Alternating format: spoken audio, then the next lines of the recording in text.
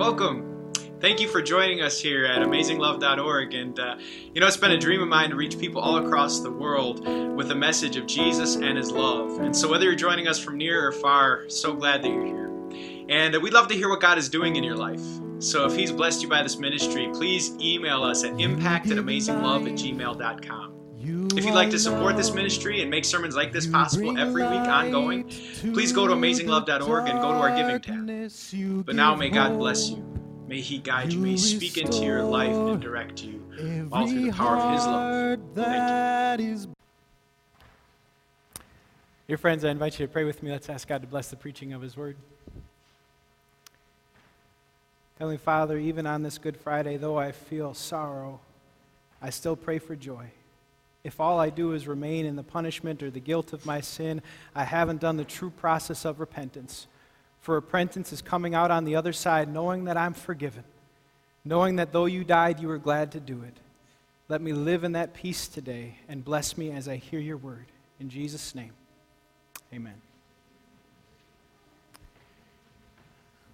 Dear friends, on this Good Friday, it's hard to not associate Good Friday with pain.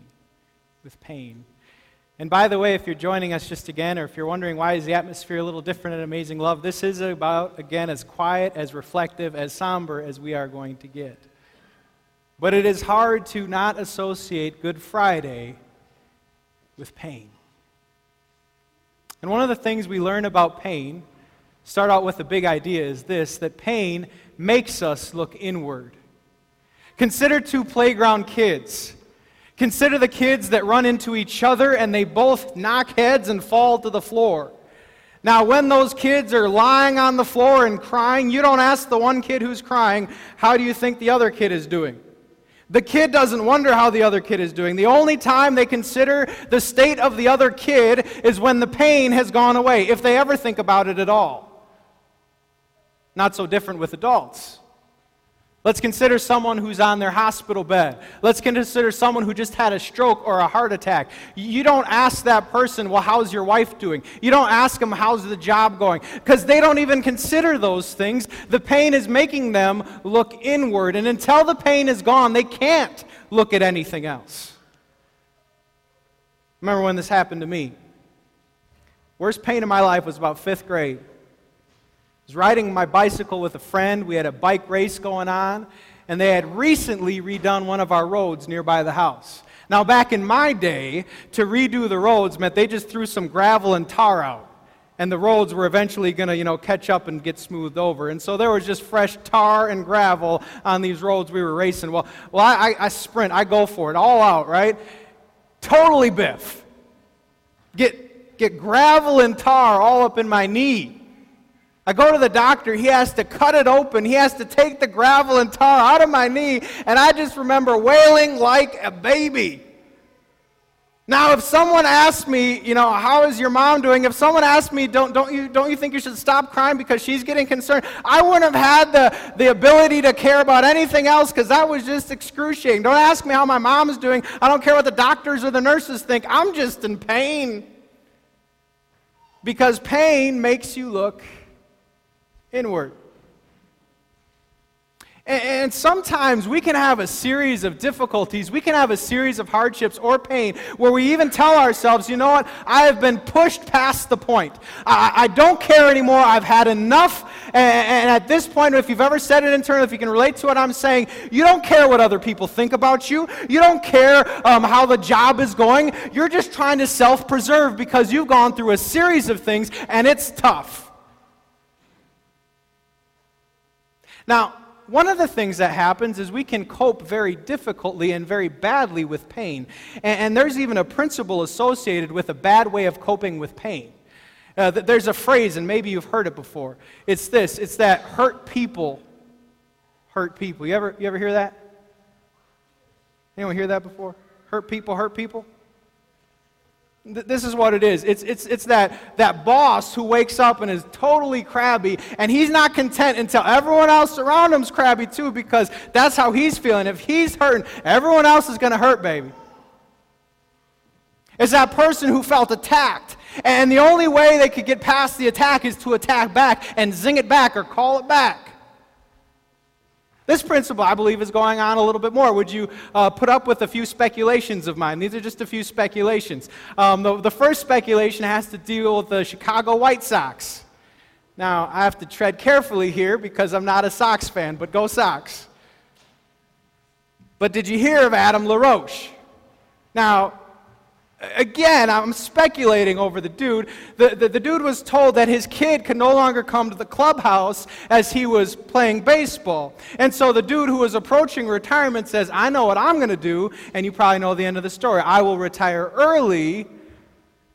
And I'm not sure exactly the story. Please forgive my speculation. But is it possible that hurt people hurt people? I think it is. Or consider political candidates, which I will try to tread lightly with, but is pretty hard to do.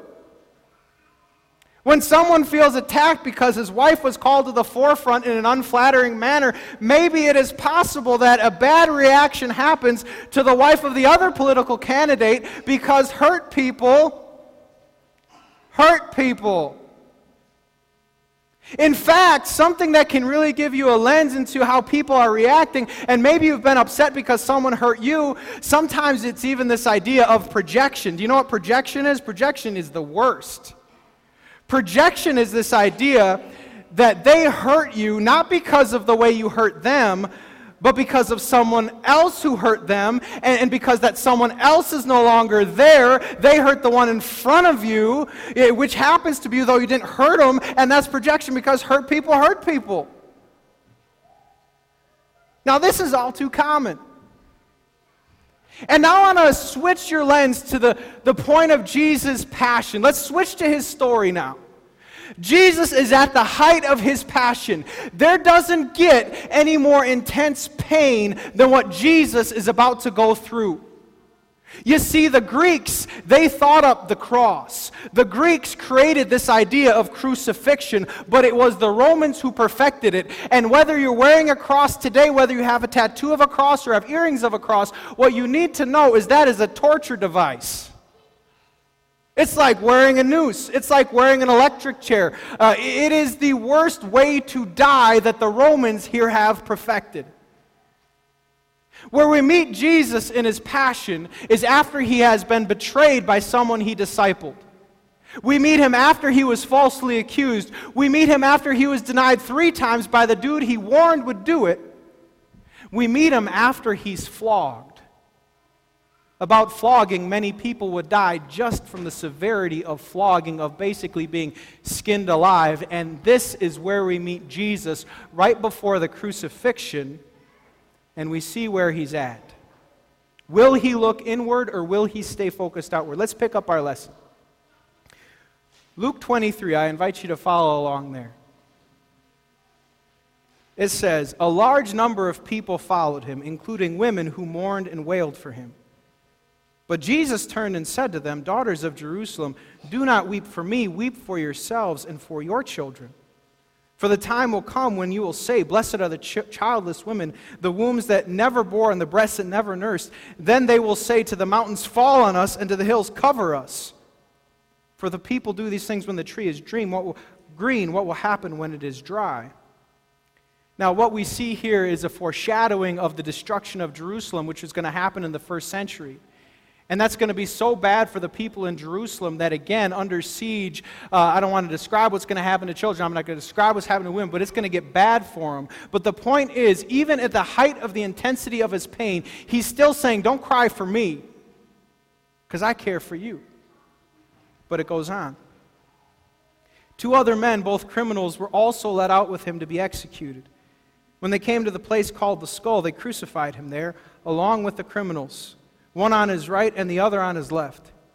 Jesus said, Father, forgive them, for they don't know what they're doing. This to the people who was nailing him to the cross. And they divided up his clothes by casting lots. One of the criminals who hung there hurled insults at him. Aren't you the Messiah? Save yourself and us. But the other criminal rebuked him. Don't you fear God, he said, since you are under the same sentence. We are punished justly, for we are getting what our deeds deserve, but this man has done nothing wrong. Then he said, Jesus, remember me when you come into your kingdom. Jesus answered him, "Truly I tell you, today you will be with me in paradise." Now, what do we see in the actions of Jesus? At the height of his intensity, he still cares for the women who were weeping. At the height of the intensity of his pain, he still cares for the soldiers who were nailing him to the cross. When the intensity of the pain was the worst, he still was on a mission to save a soul who said, "Remember me." We know later he would still remember his mother named Mary and say, "I'm going to take care of you too. As I'm dying in the intensity of my pain, you're going to go live with John." See, Jesus always was caring, and that's what we want to talk about this Good Friday. May God bless our discussion. You with me? Still here? You probably heard about Brussels. And the thing is, Brussels has happened before. We just called it Paris. And the thing is, Paris has happened before. It was called 9/11. And I wonder, how do you process a Brussels? How do we make sense of the fact that there were bombings for innocent people based on terrorist attacks where 31 people lost their lives and 300 people were wounded? What do people do when they're processing Brussels? Here's what I observe. Theology comes to the forefront of many people's minds. People who are irreligious or really don't care God's perspective now try to think from God's lens. And what they usually land on is some idea of cosmic unfairness.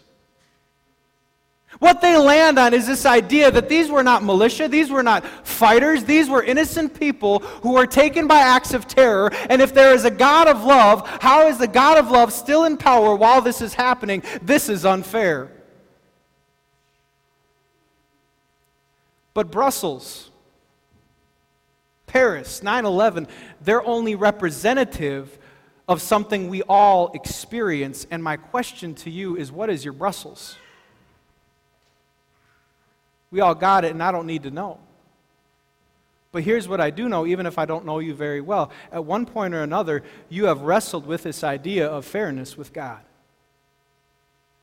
At one point or another, you have questioned whether He's getting it all right. You have wondered, why am I getting what I do not deserve? Hold that thought. What is your Brussels? Hold that thought and then look at our lesson once again. One of the verses that just totally struck me as I was translating was verse 33. Verse 33, I invite you to follow along. It says, "When they came to the place called the Skull, they crucified Him," which is Jesus, "along with the criminals." And what stood out on the page to me was that Jesus, Him, was right next to criminals, those who had done what was wrong, those who had done something so wrong it deserved crucifixion. Jesus, who I know is the sinless Son of God, the innocent one, is now in the same lot as criminals. What I also hear is what the old criminal knows. The thief next to him says in verse 41, I invite you to look there. There it says, "We are punished justly. He knew what he did. We're getting what our deeds deserve. But this man, he's done nothing wrong." The pages of Scripture, the Word of our God, confirms exactly what the thief has said. And surely we have a sinless one who is dying unjustly, who is only being crucified because the court was so corrupt. And I would speak to you about unfairness. And I want you on this Good Friday to be real with the fact that Good Friday is a story about the height of unfairness. For look at it from the parent's perspective. I know there are some parents in the room. How many of you parents would say, I'm going to sign up for my son or daughter to not only suffer, but be tortured and give their life for those who hate me? How many of you would say that is justice? How many of you would be okay? I don't even like it when my kid gets in trouble and they didn't start the fight, they just reacted. I don't know about you. This would be a tough deal to say, I'm going to give my kid over to suffer in the worst way possible, even though I know he didn't do it, for people who hate me. That's injustice. Consider it from Jesus' point of view. Jesus, who knows that he is completely acquitted, Jesus, who knows he is completely innocent, who signs up and says, yes, I will bear your cross, yes, I will take your place, put me in. I saw a great quote this past week from R.C. Sproul, great theologian, who said this. He said, only once did a bad thing happen to a good person. You know the people who are upset, I'm a good person and bad things happen. R.C. Sproul, he got it right. He said only once did a bad thing happen to a good person, and it wasn't in Brussels. And it wasn't your Brussels, and it wasn't my Brussels. Because the reality is, because of our sin, we got to be straight with sin today. If there's any day to be straight with sin, I am not a good person, and you are not a good person, and we are not saved because we are good, my friends. There was one who was good, who signed up to take our place, and he raised his hand for it. Now, I have volunteered for many things. I've cleaned up a fire department. I went on mission trips, but I haven't come close to what Jesus is signing up for. Do you see where I'm going yet with unfairness? Does Jesus, as we Americans wrestle with unfairness, well, it wasn't the way I wanted to vote for it, not how I wanted to. Does he know anything about unfairness? This is the point, my friends, that the gospel which saves us is the height of unfairness. We have come to see a complete injustice. The perfect dying for the imperfect. We have come to see that the gospel which saves us is not fair at all if you understand it and view it correctly. And yet,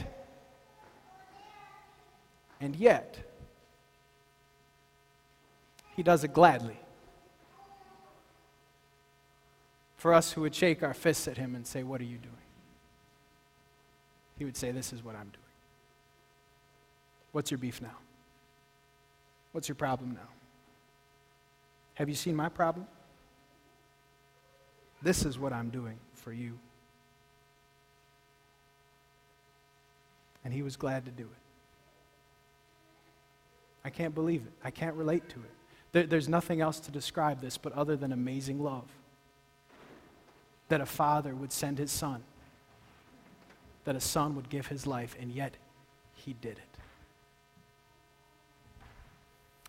So a point. As we deal with unfairness, as you're dealing and trying to live in the reality of what this gospel is, process it through his own unfairness. Don't look at the situation in Brussels before you looked at the situation of the cross to see whether or not the world is unfair. It was unfair. It always has been unfair. Since the Garden of Eden, it's been unfair. But the gospel's unfairness trumps it all. The gospel's unfairness gives justice to the unjust, gives perfection, gives cleansing for all of our sins. This is what our God has done for us. But there's more to consider on this Good Friday. Let me get my notes. As we continue to observe people and observe what it is to deal with people, may this be what is driving us to understand that what Jesus did for us is now what we have the opportunity to do for one another. You see, some of us are hung up based on the way people treat us, based on how unfair it was and what we didn't deserve. And let's just be real. Yeah, you didn't deserve to be treated that way. And what they did was unfair. Same with the cross. But because Jesus died our death, we are empowered to live for others and to be unfair in a good way for the sake of others. You know, sometimes I wonder if God gives us a taste of unfairness with others so that we can appreciate the gospel of Good Friday even more. Is it possible he just lets it touch our tongue, this unfairness issue, so that when we come to him, we know the full reality was met in him? And maybe it just causes us to drop on our knees and say, I can't believe you would ever do that for me, my God. This is the opportunity that Good Friday affords. Another thing that we should be real with on this Good Friday is this principle. It was I who hurt Jesus. The lyrics of the hymn, How Deep the Father's Love, they got it right. It said, it was my sin that held him there. You see, what we have on Good Friday is an understanding of the wages of sin. What we have on Good Friday is an understanding of the price of forgiveness. For there we see the true price for pride. There we see the true price for lust. There we see the price for greed, for envy. There we see the price for dishonor. There we see the price for all of our sins which break our hearts and broke the heart of God. There we see it. And today is the day to stare sin straight in the face and say, I despise you, sin. I hate you, sin. I hate that you would do this to my Jesus, the innocent one, that he would have to take my place. Today is the day to be real with that and be done with sin. I don't want to live in it anymore. Not if you did that to Jesus. What we need to be real with is that the worst person standing in the room, it is me. And it is you. We all were guilty for hurting Jesus. But here was his response. Though I hurt him, he healed me. And his attitude was not like, oh man, I have to cover your sorry self. I can't believe I have to do this. Do you understand that before the world was born, he knew what was going to happen and he planned our salvation? Do you know as baby Jesus is put in a crib, he knows what the crib leads to, which is a cross? Do you know that he realizes this is the pinnacle of his 33 years on earth, and yet he signed up to do it? And you know why? We named our church after it. I know I've been serious with sin. I just kind of went off.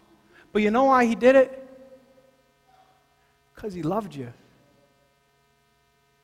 And I'm just saying, if he loved me enough to bear my cross, do you think he could love me and he could love you in 2016? Do you think so? Do you think he could protect me in 2016 if what happens in Brussels comes here? Do you think he could love me for the rest of my life? I'm here to say amen and amen. In fact, this is what Paul picked up upon. He said if God wouldn't spare his only son, then guess the glorious ramifications. He said, so that I'm convinced if he wouldn't spare his son, then neither death nor life, neither angels nor demons, nor the present nor the future, nor my sins in the present, past, or future, neither height nor depth nor anything else in creation will be able to separate us from the love of God that is in Christ Jesus our Lord. If he didn't stop caring on his way to the cross, he hasn't stopped caring in 2016. He calls you his child. He holds you in his palm of his hand, and he's not going away. This is the God we celebrate, and this is the God who makes Good Friday good, who never gave up on me. Now, at this point, I realize I haven't talked a lot about leadership. So for all you leaders in the building, we have some things to glean real quick from Good Friday, but hopefully you're okay that I just went through his passion a little bit. Well, the first thing that is practical about this story when it comes to leadership is this. Leaders care for others out of the reservoir of care they've received from God. You see, most of the world would operate that I'm going to be nice to an employee because they were nice to me. I'm going to be good to my kids because they were good to me. I'm going to be good to my spouse because they were good to me. And Jesus radically changes the paradigm and says, you are no longer good and care for others based on that. Rather, you care for others because I cared for you. It is this gospel that now motivates us. We don't even have to be loved by anyone else to love the way he loved us because we know we are filled with this kind of care. And this is how love is done best. You know, reminds me of a couple other principles. I had some leadership quotes here. One quote is this, is that you cannot be a truly effective leader, the kind that people want to follow, unless you love. So you want to get this right. Or consider this from John Maxwell. People do not care about how much you know until they know how much you care. This is how essential love is as we deal with people. I remember when this worked in my own life. Remember one coach who I loved. It was JV year of football, Coach Boo-Balls. And Coach Boo-Balls would rail on me. And normally when people would rail on me, I would cave. I'd be like, please stop yelling at me. I can't handle it. I want to cry. Anyway, but Coach Boo-Balls, he could get red in the face, yell my name, tell me to get in shape, all this kind of stuff, and I would take it. And you know why I could take it? Because Coach Boo-Balls cared for me. And I knew it was evident. See, I remember this one game I had, he put me in as a tackle when usually I was a tight end, and I was a tackle playing JV football at like $1.50. Like, that's not a good poundage for tackle. Anyway, and it was a rough game. We won the game, but it was rough, and he knew it. And so after the game, Coach Boo-Balls, who cares for me, who rides me hard but cares for me, he comes over, he takes me aside. I know it was a tough game, Dustin. But good job. Good job. That's a guy who can push me. Why? Because he cares for me. I know he could push me because he had me over to his house. He was a guy who let me into his life. I got to see where he lived. We had a cookout together. This is a guy who cares for me, and so that kind of guy can push me. This is true with Jesus. Why are you and I safe to follow Jesus the rest of our lives? Why are we able to open our Bibles and come to church and say, Jesus, whatever you want, I want. What you will, I will. Your kingdom, my kingdom, one and the same. Let's do it, Jesus. Why do we care about what he says? Because he cares for me. I'm safe to follow someone who has loved me more than anyone else has loved me. I'm safe to consider his directives are good if he showed how much his heart is big. This is the God who I can truly follow. And here's a principle for leadership. If you care, they'll follow. It's why I follow Jesus. I'm not sure why you follow him. In fact, I was listening to a sermon where this pastor, he got it really good. His name is Judah Smith. Judah Smith's a funny cat. You should listen to him. Anyway, he had this great portion in his sermon where he asked the question, do you know what moved God to send his son? You know what moved God to send his son? God did. God moved God. Right? And then he went to John 3:16, which you've ever heard. And he said, John 3:16, it doesn't go this way. It doesn't go, the world so loved God that he sent his son, but how does it go? God so loved the world that he said. And so what I see so clearly is the only reason I love is because he loved me first. The only reason I moved is because he moved first. The only reason I am in him is because he came to me. And this is the reality of the gospel that now fuels me for every relationship I have. But there's more. And I want to kind of end, I'm landing the plane, so don't worry, on Good Friday, and I don't see anyone sleeping, so that's really good. But anyway, how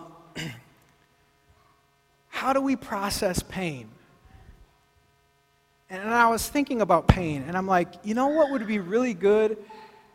God, if you would just take all the pain away, then maybe I could be of good service to you. You know what I'm saying? That's what I was thinking. I came upon a new principle. Like, maybe it is like healthy, pain-free people heal people, right? You know, and I was thinking like, so God, if you just want to take all the pain away and make me healthy, then I could heal people, and maybe that's how it works, right? Because hurt people, so then healthy people without problems, they heal people, and that's what I need, God. And think about this amazing love. Like, what if he just took all our pain and problems away? Maybe we could then go out and heal people, right? So maybe that should be our prayer. God, just take it all away so we can be the healers. Amen. Good Friday. But do you think that's where I ended my process and thinking, no, it's not. In fact, I was informed by the great show called American Idol. Go with me here, I'm sorry. But anyway, it's the way my mind works. So I was watching American Idol with my wife, and there was Sia was the guest star. And I don't know why her name is Sia, because you can't see her. But anyway, her name's Sia. And that's a bad joke, but thank you guys. Anyway, and we were looking at how she deals with the contestants. And both my wife and I made this observation that she was being very kind. And she was being very encouraging. And we were like, I wonder why she's so kind and encouraging to young stars who have a lot to learn. And then my wife made a brilliant observation. She did. She said, I bet she's so kind because she was hurt. I investigated her big idea. I looked into her story to the almighty Wikipedia, the source of truth. Wikipedia confirms she's had it tough. In 2007, she was in a loving relationship with someone, but he died in a fatal car crash. She didn't handle that so well.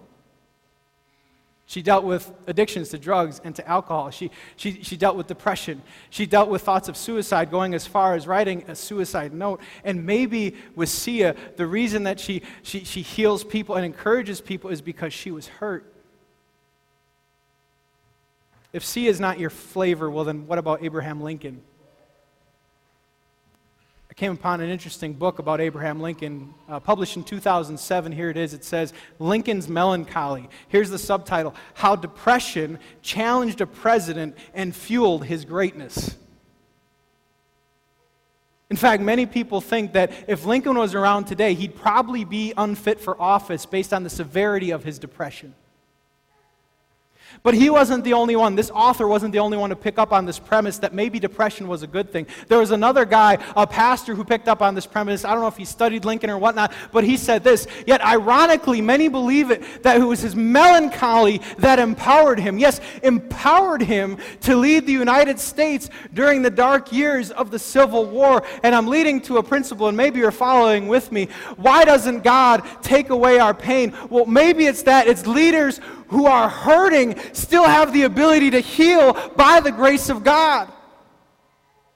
Maybe God is going to use the very thing that hurts you to compel you to help others because you know how bad it hurts and you don't want anyone to hurt that way. And if you can help that hurt, that's what you're going to do because of the hurt that's inside you. Maybe He doesn't use us in spite of our pain, but because of it, to put us on the track to help other people in this world. And here I believe, if He asks you to do this, you have reached the upper echelon of leadership. If He asks you to do this, He is then giving you the opportunity to flip your pain and use it to good. And if He asks you to do this, He is finally calling you to the likeness of Himself, who in the midst of His own cross could still say, I love you guys. I care for you, and I'm here for your healing. Let me pray for you. Close with prayer.